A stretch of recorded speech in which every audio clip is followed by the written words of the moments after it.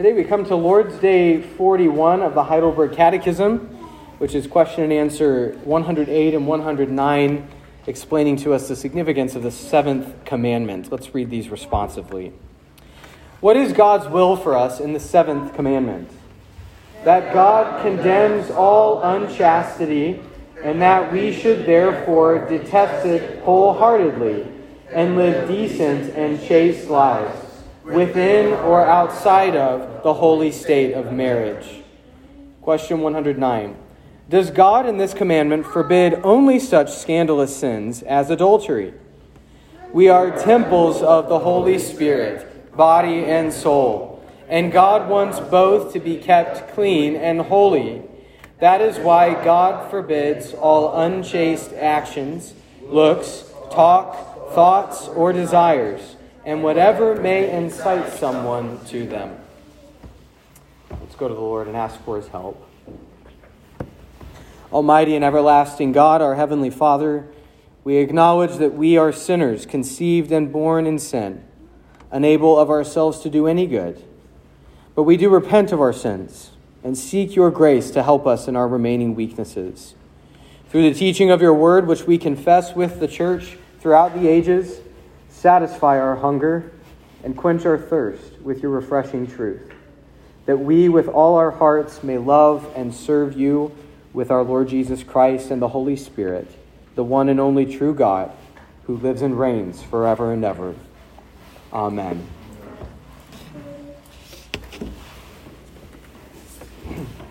Today we're going to be thinking about the purity of the Lord as a way to inform our own walk in purity as believers in the Lord Jesus Christ. Now, one way to speak of the Lord's purity is to talk about his attributes. In theology books, we call this his essential attributes, the things that we can say that are true about his essence, his very being. Well, this is who simply the Lord is. He is pure. In fact, it's better to say he is purity. He is purity. That's who he simply is. He is completely and eternally free of the corruption of sin, and he cannot be stained by it in any way. There's another way to speak about the purity of the Lord that we're using today that will be hopefully of particular help for us, and that is the purity of his actions, the purity of the acts of the Lord. So both are true, biblically, that the Lord is pure and he acts in purity as well. One follows from the other, rather naturally. But it's important for us to grasp this, and particularly to look at his actions, his pure actions towards us, because we're looking at the seventh commandment to not commit adultery. And as we've learned in previous weeks, where there is a negative command or prohibition, then what is implied with it is a positive command as well. So that's the negative command. You shall not commit adultery. That is the sin to avoid.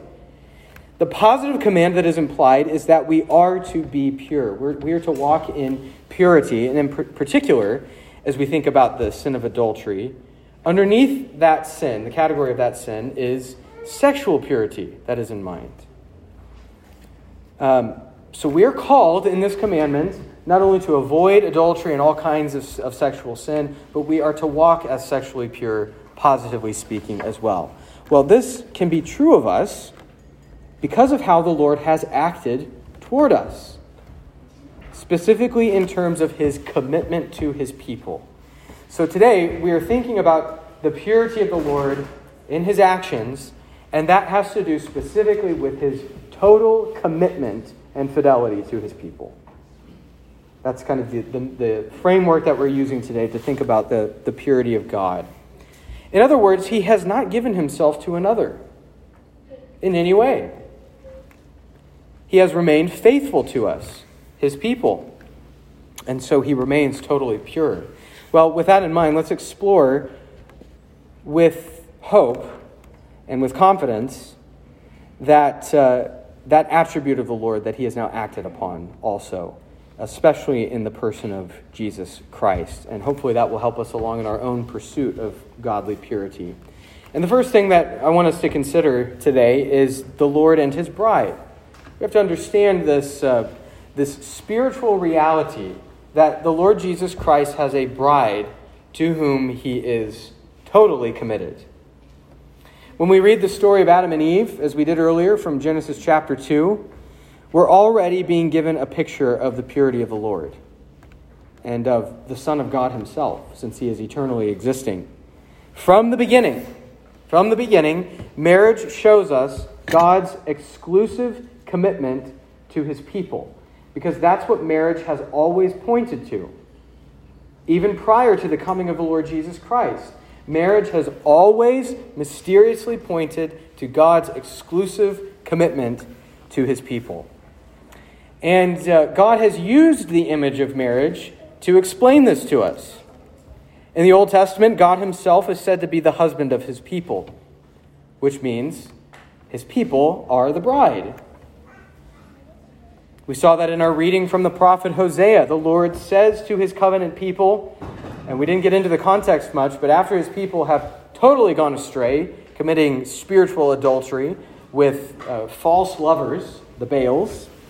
That is a word, by the way, that means husband, interestingly enough. There's a very deep theology going on when it comes to idolatry. It is spiritual adultery in more ways than one. And the people have gone after the Baals, and God has now redeemed his people, and he says in Hosea chapter 2, verse 20, I will betroth you to me in faithfulness. I will betroth you to me in faithfulness. I will reestablish this marriage relationship that has now been signified since the very beginning in the marriage of Adam and Eve and onward. That picture now I'm now going to do for you. Betroth you to myself in faithfulness. But with even more clarity and depth, the New Testament reveals to us that Jesus, the Son of God, is the husband of his beloved bride in a particular way. In a particular way. The institution of marriage reveals the mysterious union of Christ and the church, as Ephesians chapter 5 teaches us. Paul says, I'm trying to say to you that this is a profound mystery, and I'm referring to Christ and the church. Jesus is the one, specifically among the Godhead, to enter into this everlasting commitment in remaining faithful to his people. The Lord has always been steadfast to his unfaithful bride, but Jesus has demonstrated this faithfulness in the most profound way possible. It is not only that our Lord Jesus Christ in his earthly ministry was completely pure and chaste in his earthly life, although that is an essential part of our salvation. He must be chaste for us to be saved by his merits. But beyond that, in his role and in his office as the husband of his bride, as the head of the household of God, he has drawn us to himself when we have been led astray by false lovers. And he has committed himself to us in order to purify us. He's pursued us. The Lord Jesus Christ, as the husband of his bride, has pursued us, and he has saved us from false gods who claim to be lovers but are actually abusers. And the main expression of this holy and pure pursuit of the Lord Jesus Christ for his people, the main expression of that pursuit is the Lord's death upon the cross. Because it is there and there alone where the impurities of his people are dealt with and washed away. By his shed blood, you are pure. That is the source of all of our purity and our innocence before the Lord, is in the shed blood of Christ. And that act from Jesus Christ is the great act from your faithful God to come for you, to commit to you, to draw you to himself as a faithful husband. Well, this theological background is important because it helps us to see that purity and innocence is commanded of all God's people, married or single, as the Catechism points out, and no matter your age. It is incumbent upon all the people of God to pursue the purity of the Lord Jesus Christ. The bride of Christ is primarily a collective term. So when we speak about the bride, we're talking about the entire church. All those who belong to the body of Christ are part of the bride. And so the call to sexual purity is upon us all. Is upon us all. If that is true, then we must never stop contemplating what the Lord Jesus Christ has done for us as our divine husband. This is the only sure ground to stand upon in your obedience to this command. There is no other solid ground to stand upon. So that is the Lord and his bride. There is a deep and profound mystery going on when we speak about adultery and marriage and purity. And it is we must anchor ourselves to these deep things before we move on. But secondly, we consider how to receive the Lord's purity. If he is pure and he has acted on our behalf to cleanse us of all this unrighteousness, how then do we receive this? What's it all about? When we believe in the Lord Jesus Christ, whatever belongs to him becomes ours. When we believe in the Lord Jesus Christ, whatever belongs to him becomes ours. That's what it means to be co-heirs with Christ.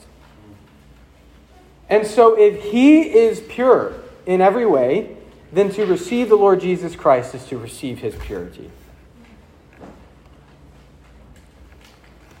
Jesus merited an absolutely innocent, spotless, and clean record for you. He did not need it himself. He was already the eternally spotless Son of God. He has merited this for you. That record is what you need. You must have it. And when you believe on the Lord Jesus Christ, you receive all that belongs to him. It becomes yours now. And this is important because sexual sin is of a unique category. It really is. It can burden the conscience in a terrible way. And it can cause chaos, as we see in the world around us. It can cause chaos in ways that other sins don't seem to. And so we have to remember that faith in Christ brings you the gift of purity as well. It is one of the great gifts of the gospel that Jesus Christ has won for you. Don't act as though this is a unique sin to such an extent that the gospel does not fully supply what you need. In God's sight, you are spotless and innocent and clean because that is the record that Christ has won for you. It doesn't matter how little or how large you perceive your sexual sins to be. Our Lord Jesus Christ has acted with utter purity on your behalf. And if you've received him by faith, then you have now as your possession the purity of the Lord. In Revelation chapter 19, we read that when Christ returns and fulfills his kingdom in all its glory, it will be celebrated with a great feast called the marriage supper of the Lamb. Because we are his bride right now, and he is currently in the process of washing us with the water of the word.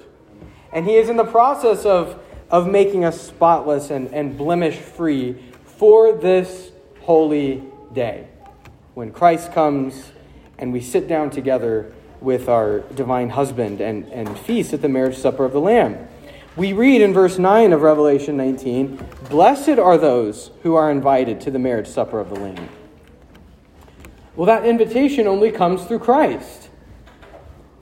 We are invited because we are the bride that is in union with Jesus Christ. There's the parable about the wedding banquet. And there's people who have made their way into the banquet and they're not wearing the right garments. And the master of the house, who is the Lord, it's representing the Lord in that parable, says, "How did you get in here? You're not properly dressed. You must be invited. You must be invited to this heavenly supper." And that invitation comes through Christ. And you must change your garments, spiritually speaking. You must put on the righteous and pure garments of Christ in order to have a seat at that table. And if you've received him, then you are invited. The invitation is yours. To have a seat at that banquet means that we are covered. All our infidelity and all our sexual impurity is fully done away with. So brothers and sisters, do not go to battle against sexual impurity and all of its temptations without first knowing what your faithful Savior has done for you. You cannot arm yourself in this spiritual fight without first remembering what Jesus Christ has done in his love, his great love for you. He has loved you with the best possible kind of husband-like love. The best possible. Raised to the infinite degree because he's Almighty God in the flesh. He does not just demand that you be pure, but by his own work on your behalf, he declares you to be pure. So you receive the purity of the Lord. Lastly, how do we now practice this purity? Christ, having redeemed you by his blood, is also renewing you by his Holy Spirit. That's how we begin this series in the Ten Commandments. You are both justified and sanctified. You're redeemed by the blood, renewed by the Spirit. And the Lord Jesus Christ has redeemed you from all of your sexual sin with his blood, all those sins, past, present, and future. And he's also renewing you by his Holy Spirit. And so the command upon us with regard to the category of sexual sin and adultery, the command upon us is to put to death the old self and to make alive the new. As it is always the case with all the commandments. We put to death the old self, which was in Adam and dead in Adam. And we put on the new self, which is alive in Jesus Christ. The seventh commandment speaks of adultery in particular, and as we've learned how to interpret these commandments, we recognize that implied under this category is to avoid all sexual sin in thought, in word, and in deed. The act of adultery, the act of adultery is worse than desiring it in your heart, but our Lord teaches that lust is a kind of inner adultery. It is a sin. And so even our inner life that is hidden from the world, even our thoughts and our desires, must be pure. Our Lord memorably says in Matthew chapter 5, if your eye causes you to sin, then pluck it out. This is metaphorical language first. Let's get that straight. There have been some unfortunate folks in church history who did not take it metaphorically. But it is metaphorical language that it's teaching us to cut off the sources and causes of the act of adultery. Okay? You cut it off at its source. What is the cause? Get it out. Pluck it out. So let us cut off first wicked teaching concerning human sexuality. We must cut off all wicked teaching about human sexuality because we live in a time of sexual chaos. It is chaotic when it comes to this category and this topic. So much so that the basic Christian teachings on these things are not only seen as backwards, but now they're called harmful. They're called bigoted and every other pejorative term you could think of. But that basic Christian teaching is that the human race was created in God's image. Male and female, he created them. That's the first thing we have to remember. As an objective and not fluid category. That we are created with dignity in God's image as those who are either male or female, objectively speaking, and that only those two parties may participate in marriage. And that to do otherwise is some kind of abomination toward the institution of marriage. And that it is in that context alone where holy sexual desires may be acted upon. We're created in God's image as male and female. Those are the two parties that enter into marriage, and that is the gracious context in which the Lord has provided a place for sexual desires to be acted upon. That has been the basic teaching of the church from the beginning. But those are now under fire even among professing Christians, those most basic of teachings. There is nothing controversial there at all, no matter what the world says. So brothers and sisters, do not give an inch on these teachings. Let God be true and every man be considered a liar.